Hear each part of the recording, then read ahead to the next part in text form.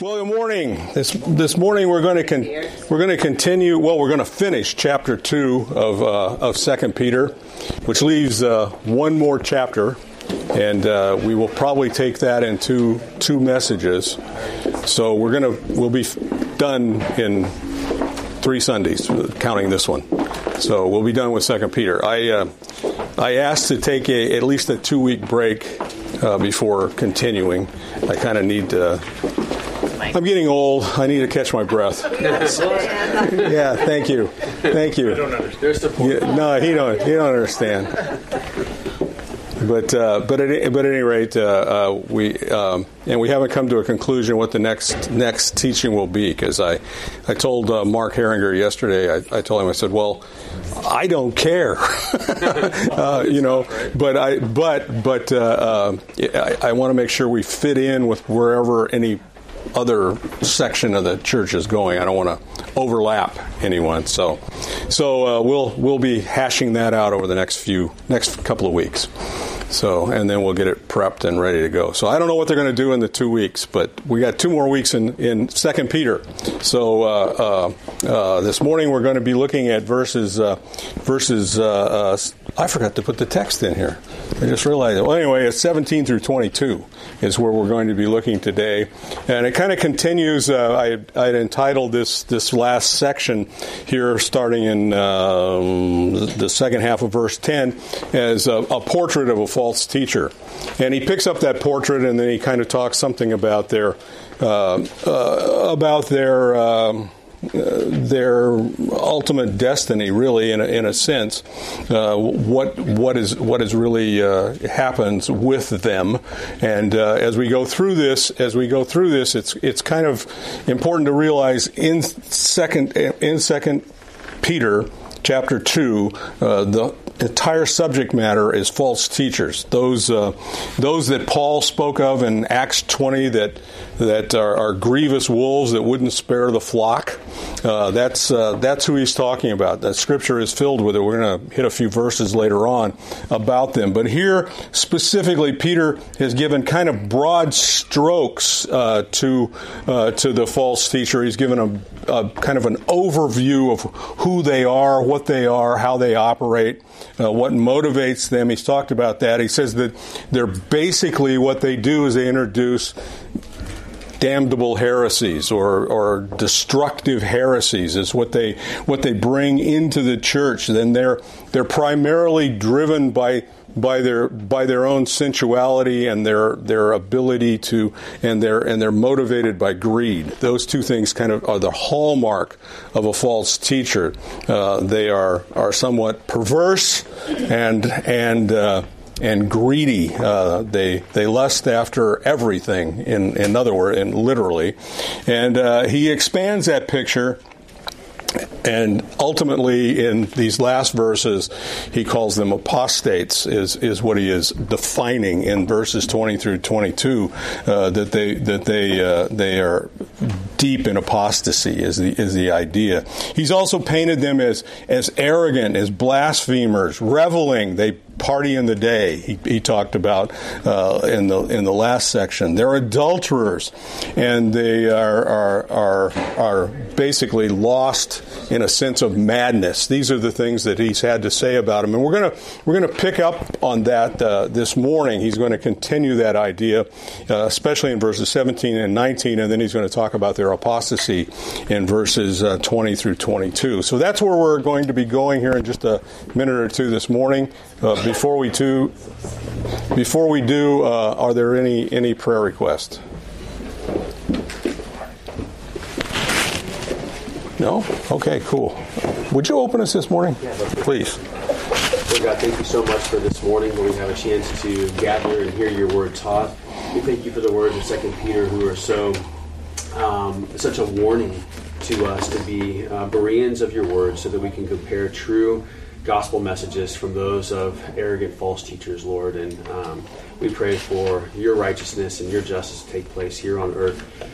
So it's so obvious to us to be able to see heresy from truth, Lord. Pray that John would divide your word and we'd all be attentive and apply your word. In Christ's name, amen. Amen. As we come to the text, thus far in the book of 2 Peter, Peter has had some very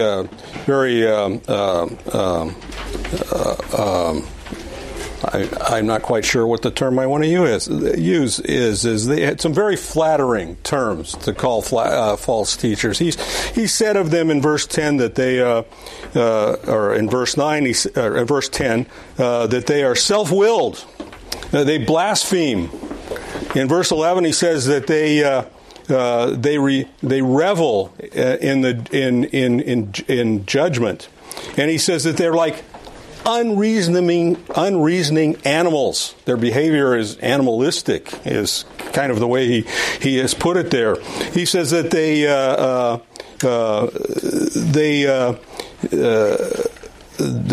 party in the daytime, and they are really stains and blemishes on the church. He says they have eyes full of adultery. They have unceasing sin, and they entice unstable souls, and they are accursed.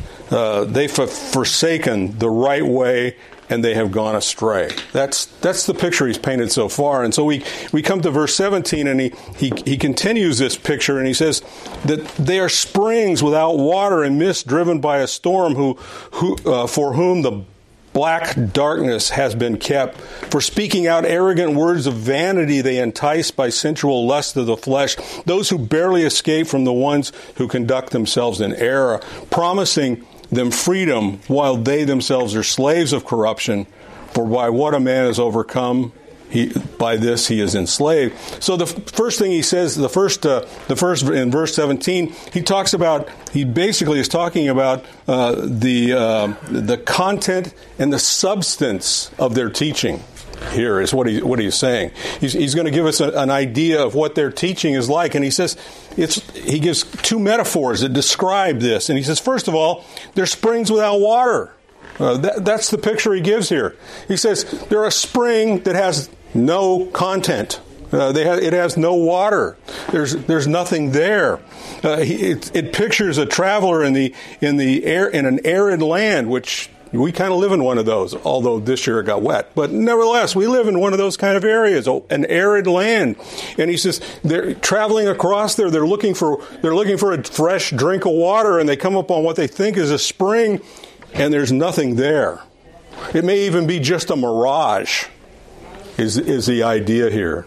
I don't know if you've ever drive out across the desert in the summertime and you look out down the road and you think the road is wet and you go, did it rain up there? And when you get there, it's not wet there, it's wet farther down. It's a mirage. That's the idea here. You think there's going to be something there, but the reality is there's nothing that is going to refresh. That's the idea that he wants to see here. In Proverbs 10:11, it says, "The mouth of the righteous is a fountain of life, but the mouth of the wicked covers up violence." And that's what he's saying here. These are empty cisterns that have no beneficial effect. And in fact, they probably have an opposite effect.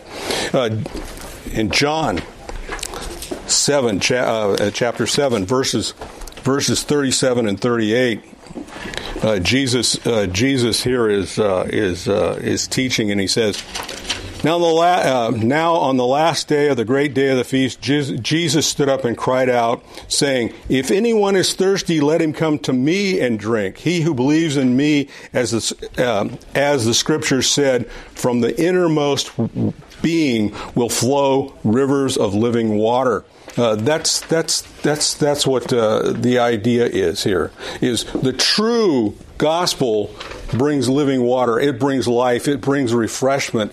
It does the things that water is supposed to do in a spiritual sense here. But these false teachers are empty. They're an empty well. They're a dried up riverbed. Is the idea here. Several years ago, I was going on a business trip back east, and we're actually in the Midwest, to Wisconsin. But anyway, we were flying out of Meadows Field, and I was looking in the gift shop, just walking around waiting for the plane. You'd be there 2 hours early for no reason. But anyway, I was looking in the gift shop, and they had a T-shirt there, and it said Bakersfield. A riverbed runs through it. And I thought, yeah, okay, well, that's these guys. They have a riverbed and nothing more. And then secondly, he does the second one, and it's once again around the theme of water. And he says, they are mist driven by a storm. Jude verse 12, the second half of verse 12 says they're clouds without water. That's the picture he gives them here. And here he's talking about their content. There's no content. Yeah, they show some sign of moisture. They show some sign of something of benefit. But the reality is there's nothing there. That's what he's saying here. There's actually nothing there. I noticed at a couple of places where I did a little bit of research, and it said that on the eastern Mediterranean, there is a mist that comes in sometimes, and this mist has the promise of rain with it. But as the day progresses, it just evaporates and it does nothing. It doesn't bring anything. And I was thinking, I go, that's pretty related to where we live, because other than this last year, every time they predicted there was rain, on Tuesday night, the news said there's going to be rain tonight. And then you got up Wednesday morning and they said, well, I forgot what it's called now. I wrote it down too. The rain shadow effect took place and the clouds went around the mountains. It's the same thing. That's the idea here. There are these promising clouds. There are these promising mists to bring moisture, and they just evaporate. And they do absolutely no good. And that's what he's saying here. He says their content is empty. It is of no value. It has no substance to it whatsoever. It doesn't do anything. And then he goes on in this verse, and he says that for whom the black darkness has been kept. And this is basically picturing this is their end. This is the end of the false teacher. And it's a very poetic way of saying they're going to hell. Literally is what he's saying here. He's saying that's what he's talking about. Hell is described in a couple of ways. Both in Matthew, I didn't write the text down, but in Matthew, it's defined as a place of fire, and it's defined as a place of darkness. It's burning hot, but it's absolutely black. And that's the picture that he's giving us here. He's saying they're in absolute darkness. That's their reward. The reward for their efforts is eternal separation from God, eternal damnation. That's the picture he's pointing here. Calvin wrote about this verse. He said, "It's a place of moment." He says, in the place of momentary darkness where these guys live because they have no light of Christ. He says, in the place of the momentary darkness which now cast, there is prepared for them a much thicker and eternal one. Eternal darkness is what he's saying of these men, of these false prophets. And then he goes on and he talks a little bit more about their content and their substance and how in this case it's really something more about their delivery. And he says, for speaking out arrogant words of vanity, they entice by sensual lust of the flesh those who barely escape from the ones who conduct themselves in error.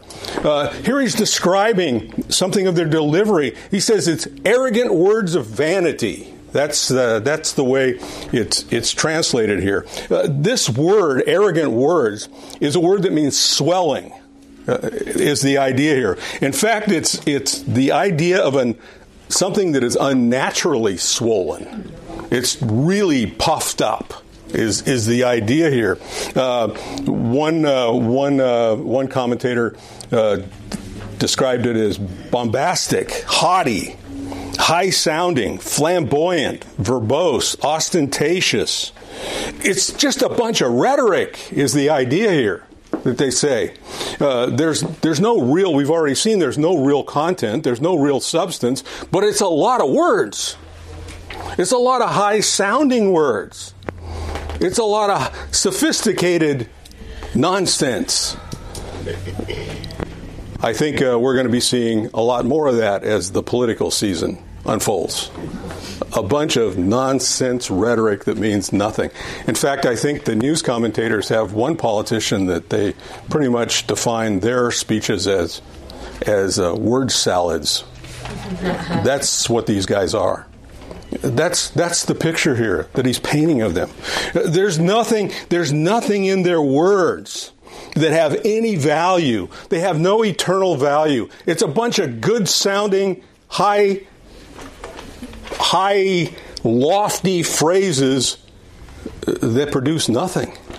That's the picture that he's talking about here. He says they are words of vanity, meaning they have no value. They're empty words, is what he's saying here. Jude, verse 13.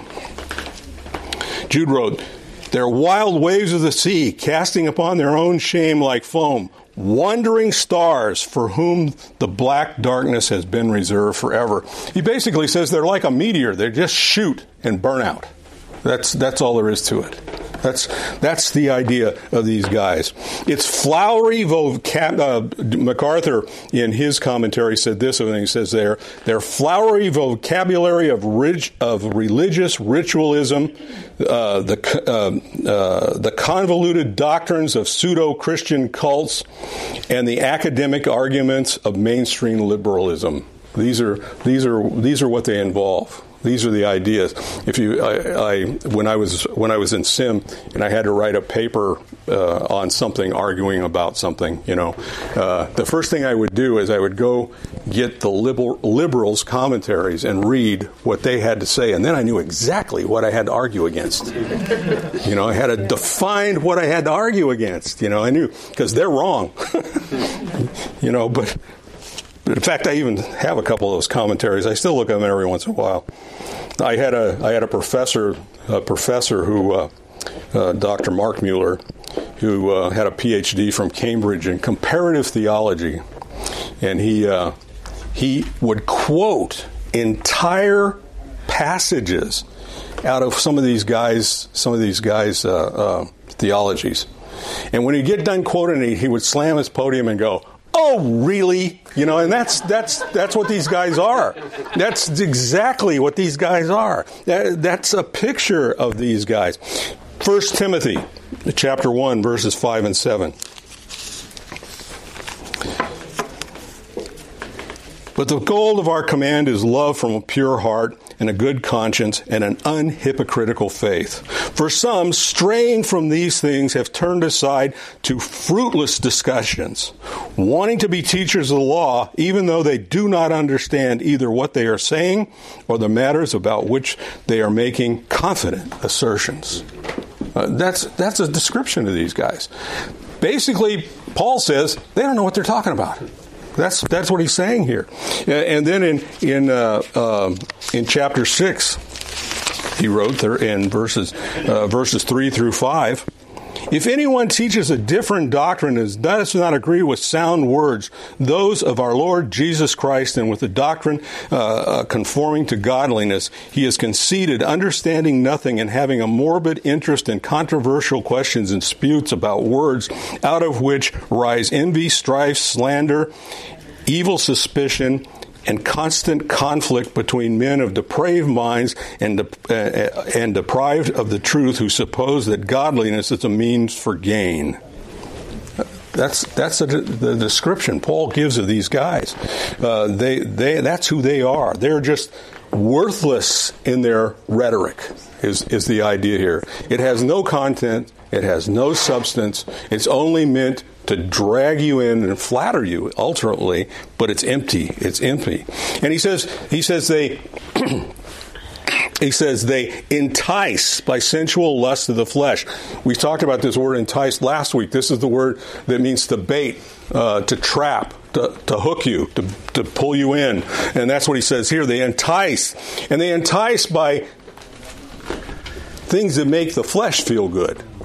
That's what they do. Their conduct is one that makes you feel good in your humanity and in your depraved humanity. Ultimately, that's what he's saying here. They drag you in, they hook you, they make it sound good, but it's not so. Years ago. Sometimes my examples are old because I am. But years ago, I was watching a TV program, and they had some alleged church leaders on. Well, the one guy was solid. He was a Moody guy. He was a teacher at Moody Bible Institute. But this other guy was going on, and they were discussing pornography. And this was before the internet, okay, before it became everywhere.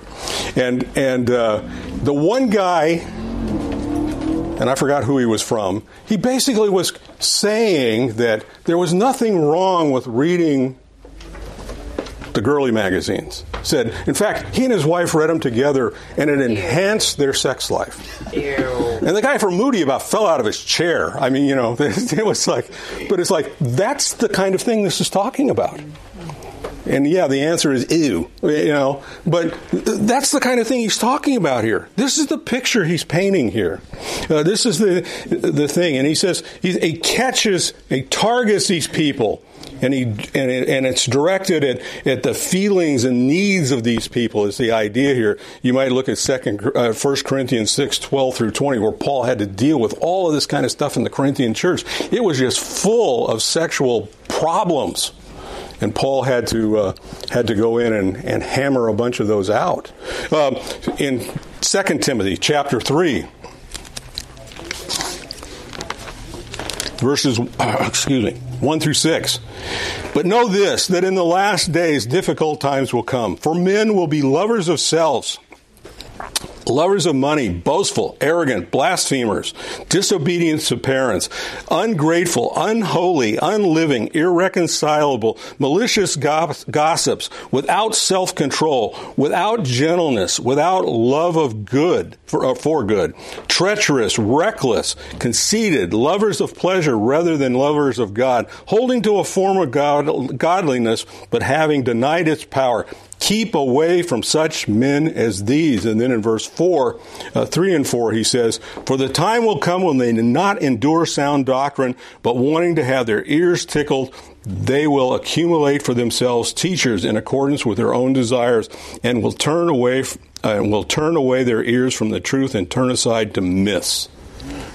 I think that's a picture of 2023 in most American churches this morning. That's exactly the picture. That's where we are today. That's where a lot of the stuff you'll read in a lot of the so-called Christian magazines, the stuff that they produce. This is the nonsense that comes out of a number of seminaries that at one time were solid. But that's the idea here. This is what Peter is talking about here. This is a picture of these guys. He says they entice with lust of the flesh. Those who have barely escaped from the ones who conduct themselves in error. And the question here is simply this: is who is he talking about here? There are some commentators say, well, he's talking about the false teachers here. He's not talking about the false teachers here. He's talking about for the most part those people who have sensed a need in their lives. Those people who have not fully come to embrace Jesus Christ as their Lord and Savior, but maybe they're in church, they're listening, maybe they're hearing the gospel, but they become prime targets for these people because they don't really have the capacity to fully understand the truth yet.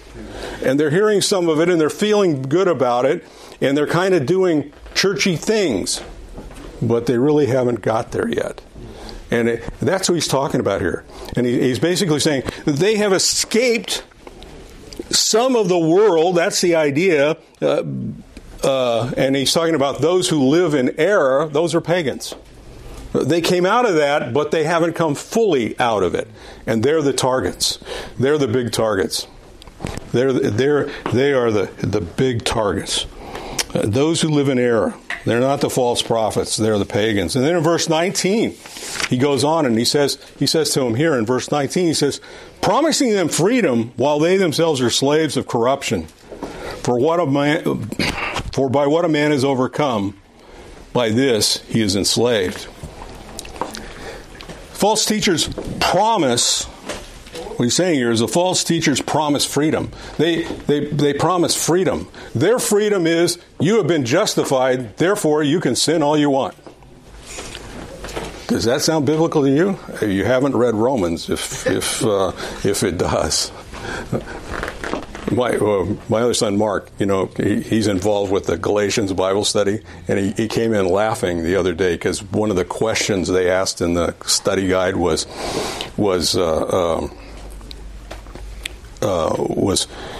how do you feel about something about sin? How you feel about sin, or something like that? And Mark came in and he says, his answer was, read Romans. That's how a Christian should feel about sin. But anyway, that's the idea here. Is they basically promise freedom. They would turn justification in the freedom to sin. That's exactly what they would do. See Romans chapter 6, 1 through 23. In fact, just a couple of passages from that section. Verse 1. What shall we say then? Are we to continue in sin so that grace may increase? Verse 2, may it never be. That's the answer to that.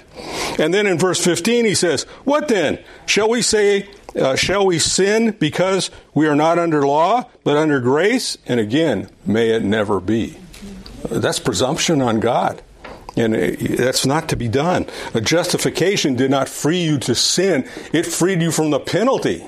It freed you to live a godly life. It freed you to commune with God, but it did not free you to do anything you want to do.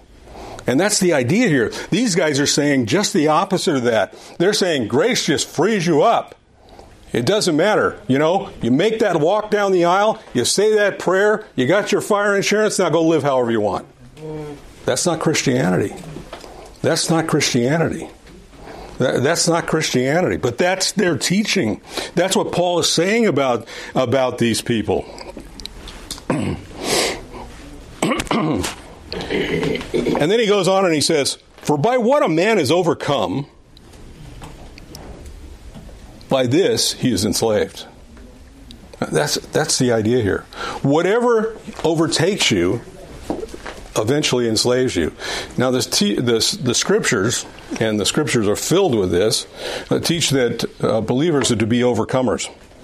In fact, it says that we are overcomers. If you are a true believer, you are an overcomer. These people are not overcomers. They have been overcome. There's a difference. They've been overcome by their sin. That's what he's saying in this text. John chapter 8, verses 34 and 36. 34. Jesus answered them and said, this is questions being asked. He's talking with the Pharisees who live in their ritualistic legalism and claim because basically we're sons of Abraham, therefore we're saved. Your heritage doesn't save you, incidentally. But he says, Jesus answered them, truly, truly, I say to you, everyone who commits sins is a slave to sin, and the slave does not remain in the house forever. The Son remains the Son does remain forever. So if the Son makes you free, you will be free indeed. The point is, the true freedom is surrendered to Jesus Christ. That's what he's telling us here. And he's saying these people don't tell us that. These people are saying Jesus freed you to do what you want. That's not what Jesus is saying. That's not at all the picture here. He says by what a man is overcome, he's a slave to it. Jesus sent us free from the slavery of sin and these people would take you right back in. That's the idea. This is the idea. Okay, the price. We're going to pay the price to get you out of the slave market. Now just go back and join it. Because that's the idea. The first century Greek philosopher, this is not religious at all, but Greek philosopher Seneca wrote, "To be enslaved to oneself is the heaviest of all servitudes." Right? That's the picture here. Years ago, I was in a Sunday school class, and the guy who normally taught the class was a guy I knew really well. He was one of the guys that was very involved in our church. He had a master's degree in he had an MDiv, and he also had a master's degree in counseling. And he was going to be gone, and he brought one of the other guys from his counseling group in to teach our Sunday school class. And this guy spent the whole afternoon. I always kick myself. I was a lot younger then, and not as well trained, and just starting in my career teaching, and was a little bit not sure about taking this guy on, but I wish I had. He went on talking about, his entire speech was about self-esteem. You know what? It's Christ-esteem, not self-esteem. We are who we are in Christ, not in John, because he's a mess. And that's the reality of it. And I remember he said, and this is what really got me, because this is where I almost come out of the seat. He says, it's not that. How did he put it? It's not. Basically, he was attacking. Oh man, I just went completely blank. See, I told you I was old.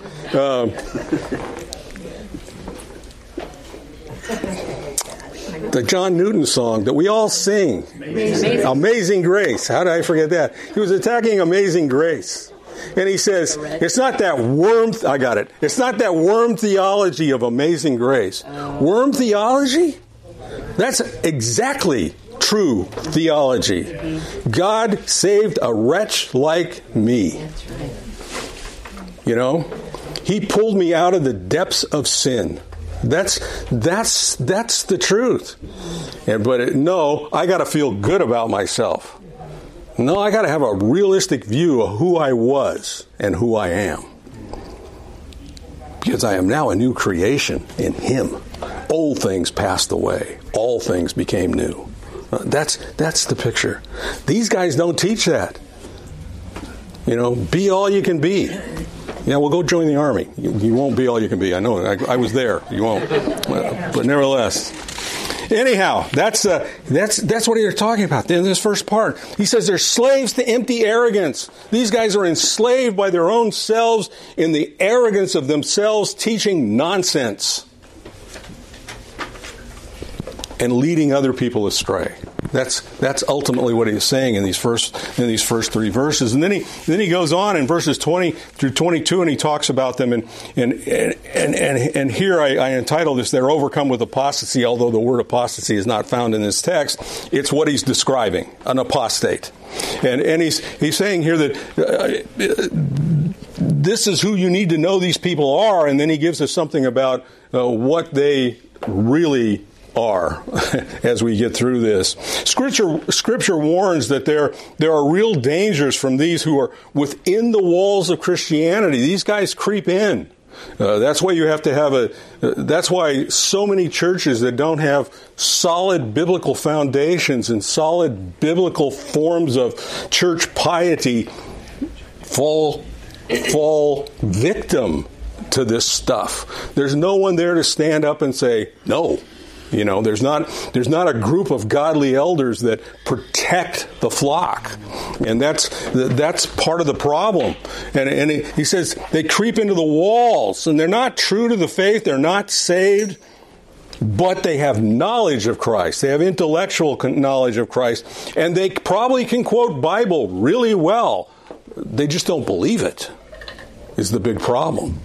That's the problem with it. And in Acts 20, 28 and 29, Paul says that after his departure, grievous wolves will come in among, not sparing the flock. They're going to be in the church. That's the idea. Jesus warned in Matthew 24 of the false messiahs that would arise. And there certainly have been a lot of those. In the 2 Timothy 4, 3 through 4, excuse me. He said they will turn away from the truth, these people. That's what they do. In John 4, 1 through 6, John tells the believing church to test the doctrines of those who would teach. And then he goes on in Matthew 20 and Matthew 23, 1 through 29, speaks of the hypocrisy that they say one thing and they do another. In that context of Matthew. And then in Titus 1, 6 through 16, that whole passage is the duty of an elder to protect the flock from these guys. That's the primary thing. And in verse 15, he says, it says of those that we are to be protected from by a solid eldership is that they have minds and their conscience have been corrupted. They've been corrupted. And then 2 Peter 2, our study, and the book of Jude, they're all about false teachers who would infiltrate. And probably the prime example of all is, of course, Judas Iscariot. He becomes our prime example. There's a number of them named in Scripture, but most of the time they're unnamed. They're just referred to, but no name is given. I'm kind of interested this week, looking at this passage and looking at it, and a couple of headlines that popped up this week that were just kind of interesting to me. One is the Southern Baptists had their convention. I don't know how familiar with Southern Baptists you all are, but the Southern Baptist denomination has gone through a massive change in the last few years. They were totally infiltrated in several of their seminaries by liberals. And those seminaries produced liberals. Big surprise, huh? And at any rate, which infiltrated then their churches and corrupted a great many of them. Not all of them. Don't. It's not all of them. Some of them are as solid as they could be. But a few years ago, leadership in the Southern Baptist Convention changed. And the conservatives took control. And they started ridding themselves of these liberals. Now, interesting, the liberal news media said they purged. I said they purified. But nevertheless, both start with a P. Anyway, and I guess they both have a U in them too. But anyhow, the PUs were moved out. That's what happened. That's what happened. So at their latest convention, some of the more liberal churches amongst them had decided to ordain women pastors. The leading which was Saddleback, Rick Warren's mess. Have you ever been there? You ever been to that church? I went there one time, and I called it the Dodger Stadium Church. Because in the seventh inning, everybody started to leave to get to the parking lot. It was insane. I was being pushed out of the aisle in the last song, literally, by these guys because they wanted to get out. And it was before the offering. That was the interesting thing. But anyway, that's beside the point. But the Southern Baptist, in their convention, they have these conventions, and they're Baptist, so they vote on everything. And I was in a Baptist church, so I know how this works. You vote on it. You voted members in. Why? But anyway, at any rate, they took a vote, and they expelled 5 churches that had women pastors. Good for them. And the vote was 9-1. I mean, literally, it was 9,000 something to 1,200 and something, or something like that. Of course, the liberal press only interviewed the woman pastor from Saddleback. And she made this interesting statement. And I kind of equated it here. She really doesn't know her Bible. But anyway, she said, big verbose words about trying to sound very spiritual while condoning heresy. She said, they have taken us back to 1950. And I said, no, my dear lady, they took you back to 1st century A.D. That's what they spelled Saddleback? Oh yeah, they threw them out. They were the main focus. They're gone. Anyway, and the second one is a denomination that I grew up in as a child, and that's the United Methodist, who went south a long time ago and didn't come back. But they just had a big hoorah, and this one was over the alphabet people, because they're ordaining them and putting them in, that kind of stuff. And basically, a big portion of them left. I mean, that's the straw that broke the camel's back for these people. It was okay that they stopped teaching the virgin birth. It was okay that they stopped teaching the whole Bible was the Word of God. Those kind of things were okay, but LBGQ XYZ just that was the breaking point. And I read the article and I said, why didn't you leave 40 years ago? But anyway, those things are going on in Christianity today. And I kind of wondered as I looked at those things, I'm kind of getting off the track here, but you'll have to live with it. I kind of, as I looked at that, I kind of thought, what is the Holy Spirit doing here? Is he moving the pure back and separating us out? Because the liberal press was not being at all kind to the Southern Baptists or to those Methodists that left. It's like, we're not being inclusive, But it's a hard job. Yeah, it's a tough job. But anyway, it was interesting. An apostasy or an apostate is one who is literally what the word means is to fall away. That's what it means. They fall away from the truth. They just fall away from the truth. So as we get to verse 20, he says this. He says, "For if they are overcome, having both escaped the defilement of the world by the knowledge of the Lord Jesus Christ." Or by the knowledge of the Lord and Savior Jesus Christ, and having again entangled himself, then the last state has become worse than the first state. This doesn't teach that these people were saved. It teaches that they had a knowledge, that they came to knowledge. They may have gone to seminary, They may have gone to any one of a number of seminaries. They may have gone to a European seminary, which they wouldn't have heard anything about Jesus Christ. They would have had very little knowledge. They probably would have been very well versed in how to translate Greek, but they had no clue on what it meant. But the idea here is that somewhere along the line, they came out of the world into the church.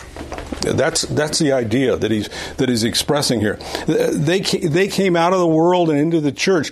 They wanted to escape the defilement, he says here. We already know in verse 19 that we're talking about people who are slaves of corruption. They're false teachers. But they have, and he'll explain it a little further as we move along, they have a knowledge, but they don't have saving knowledge. They may even be orthodox, but they're not true. That's the idea here. These are the people that John talks about in 1 John 2:9 that went out from us because they were never really a part of us, because if they were, they would have stayed. I paraphrase that a little bit. But that's the idea here. They saw the church became, in a sense, a temporary escape from the defilement of the world. It was a nicer place to be. People smiled at you and said good morning. That's kind of the idea here. Defilement is a word that means pollution. And in classic Greek and in the Greek thinking of this word and how the Greeks use this word, it was seen as a vapor that caused disease. That's literally what they saw. They saw that it corrupted and it deleted things and it caused disease. That was the idea of this word, defilement. It was a pollution, is the idea that went with it. And of course, the world then is the evil world system. The evil world system that is polluted and contaminated. They found some escape within the walls of the church, but then they brought the pollution of the world into it, is what he is saying here. They had knowledge about Christ, but they were not in Christ. Christamaker, in his commentary, said, these people had professed the name of Jesus as their Lord and Savior, but in time fully disclosed that their knowledge was merely intellectual knowledge. And Christamaker goes on to say, to see Matthew 13, 20, 21, they are the seeds that fell on rocky ground. Is what he is saying here. That's the picture here. You can cross-reference Hebrews 6, 4 through 6 and Hebrews 10, 26 through 29. It's the same idea. It's the same idea here. And he says that it is evident because they were overcome again by the polluted world. That's the idea. He follows this whole idea. By what a man is overcome, to that he's enslaved. And he's saying these false teachers were then overcome. Even though they tried to get out of the world, they were again overcome. 1 John chapter 5, verses 4 and 5.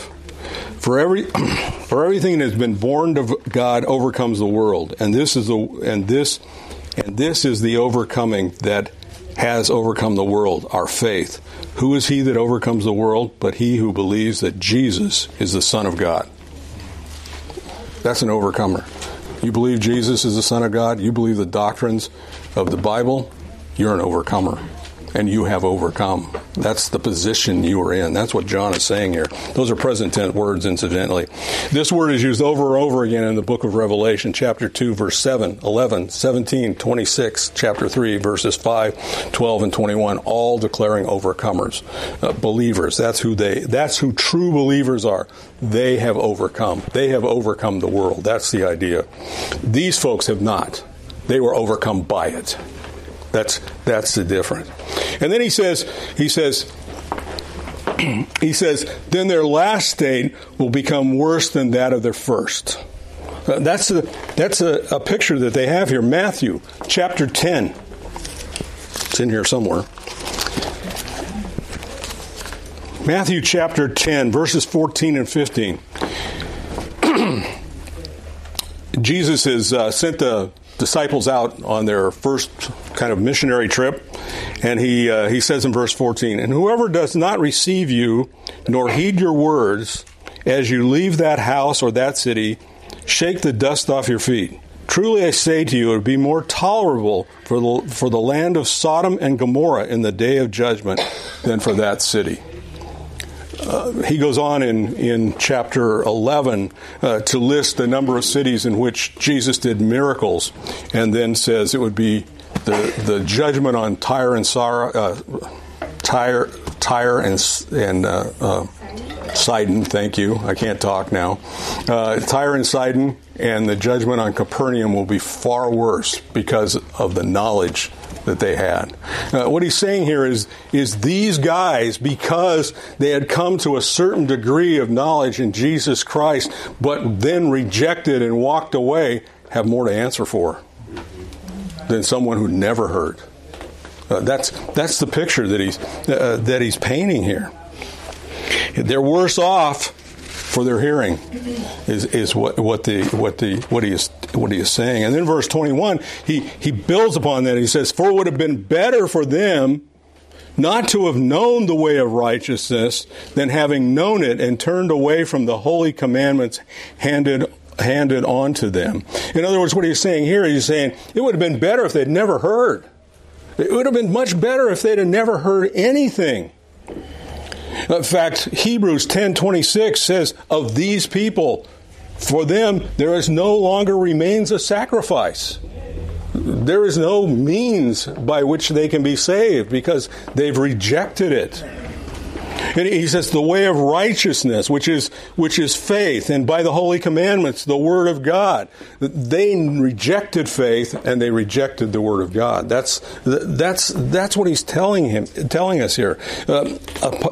Apostate teachers develop within the church in part to escape the world's pollution, but ultimately return just like Judas. Just like Judas. They use the church for their own selfish gains. First Timothy 4, 1 through 2. 2 Peter, where he says, they would make merchandise of you, literally. And then he goes on and he finishes this up with this proverb. And he says, the message of the true Proverbs has happened to them. A dog returns to its vomit, and a sow, after washing, returns to wallow in its mire. Now, understand something. You know, I got this little dog at home that we call him Hooper. He's a little Boston Terrier, and he runs our house. He owns it, and he runs the house. You know, he literally does. He doesn't speak English, but we all know exactly what he wants when he wants it, and we get up and respond. That's not dogs in the New Testament. Dogs were scavengers. They were not pets. They were not brought into people's homes. They were scavengers. They hunted what they could get, what was left over. And as a result of that, they often ate things that weren't really good for them. And they would vomit it up. I know this isn't real pretty on a Sunday morning and pleasant, but nevertheless, it's scriptural. And they would vomit it up. And then they would come back and eat the vomit. That's the picture he's got here. The other one is, in the Old Testament at least, probably the most unclean animal, a pig. Pigs get in the mud to keep the bugs and stuff off of them, you know, the flies and stuff that bother them. And they get in the mud and they wallow in it and they get covered in filth. Well, you can take that pig out of the mud and you can wash him. And he'll turn around and go right back to the mud. That's the picture he's painting here. He's saying the false teachers are like dogs that had at one point vomited up the impurity of their life but turned right around and ate it back. And they're just like the unclean pig who took a bath and then rolled around in the mud again. That's who they are. They're nothing more than dogs and pigs. That's the picture he paints of them. And when he comes to the end of this portrait, that's who they are. A scavenger dog and a filthy pig. Any comments or questions this morning? John, if we have time, and you may have said this already and somehow I missed it, but so here, that picture is of the false teacher, but who are the people that they are drawing away? Generally, sometimes new converts who actually have been saved may get caught up with these guys, and it may cripple and hinder their faith for some time. It doesn't mean that they lost their faith. There's no sense of losing your salvation. You have to be careful with this text because there's a lot of people that try to read into this that you could lose your salvation, but whenever you're interpreting Scripture, you always have to bring all of Scripture on to bear to a verse, and if a verse has any difficulty to it at all, you go to the verses that don't have any difficulty, like Ephesians chapter 1, 1 John. I mean, how much more positive can you be? Present tense, you're saved. I mean, he tells you have eternal life. How do you lose eternal life? You can't. You know, it wouldn't be eternal if you could. And it's a present tense verb. And basically, you possess it currently. Currently, you're eternal.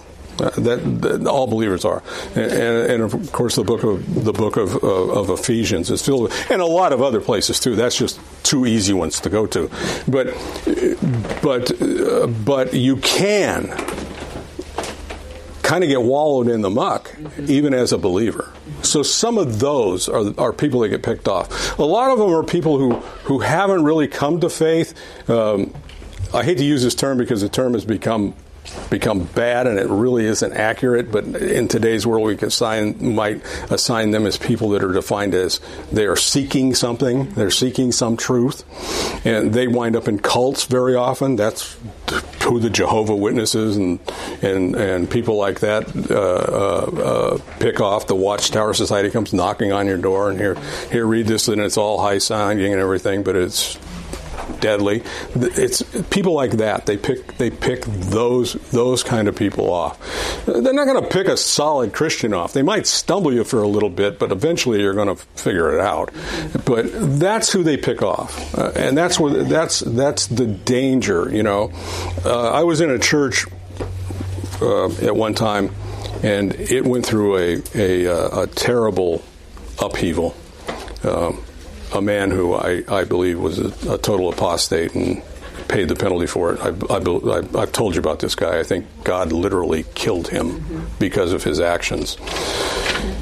He one day was perfectly healthy, and the next day he had cancer in every major organ in his body, and a few days later he was dead after what he caused in this church. But the sad thing was, here's the sad thing, that was the biggest year of new believer growth that church had ever experienced. All those people just went to the wind. I don't know what happened to them. There was no way to follow up after that. It's just it was a very sad and sickening experience. It was also a very frightening one, and taught me you don't put your hands on the Church of Jesus Christ.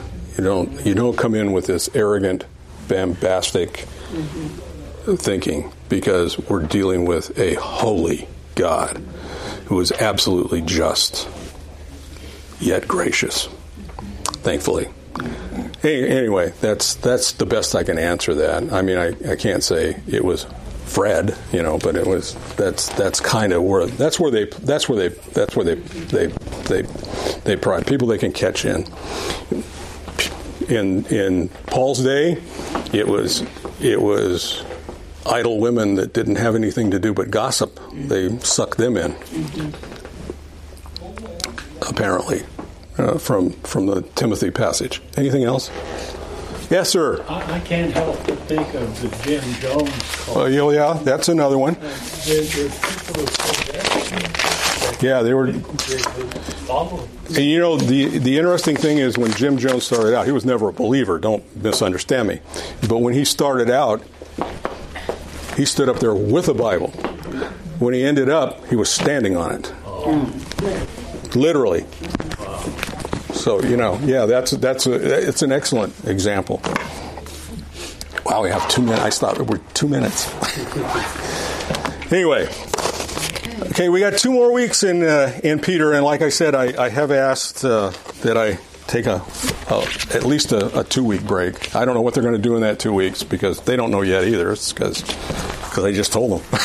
But they got 2 weeks to figure it out, and then I got a couple weeks along with them to figure out where we're going to go, what we're going to do next. So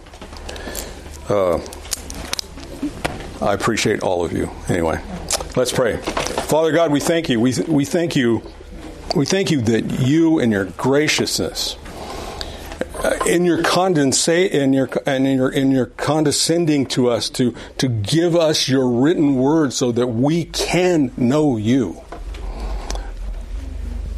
that we can come to you in this word and see how things are to be done, see how you are to be worshipped, and know what to avoid. And Father, we ask that we would be attentive to daily study of your scriptures, to prayerfully consideration of the words of the text, both old and new, because in them you have revealed yourself to us, and we can know who you are, and we can come to you in true and open and free worship. And we thank you for that. And we thank you especially that in these days, through Jesus Christ, we have open access. The veil has been rent, and we can come into the very throne room and be heard. That we have your Spirit praying with us. We have Jesus mediating for us.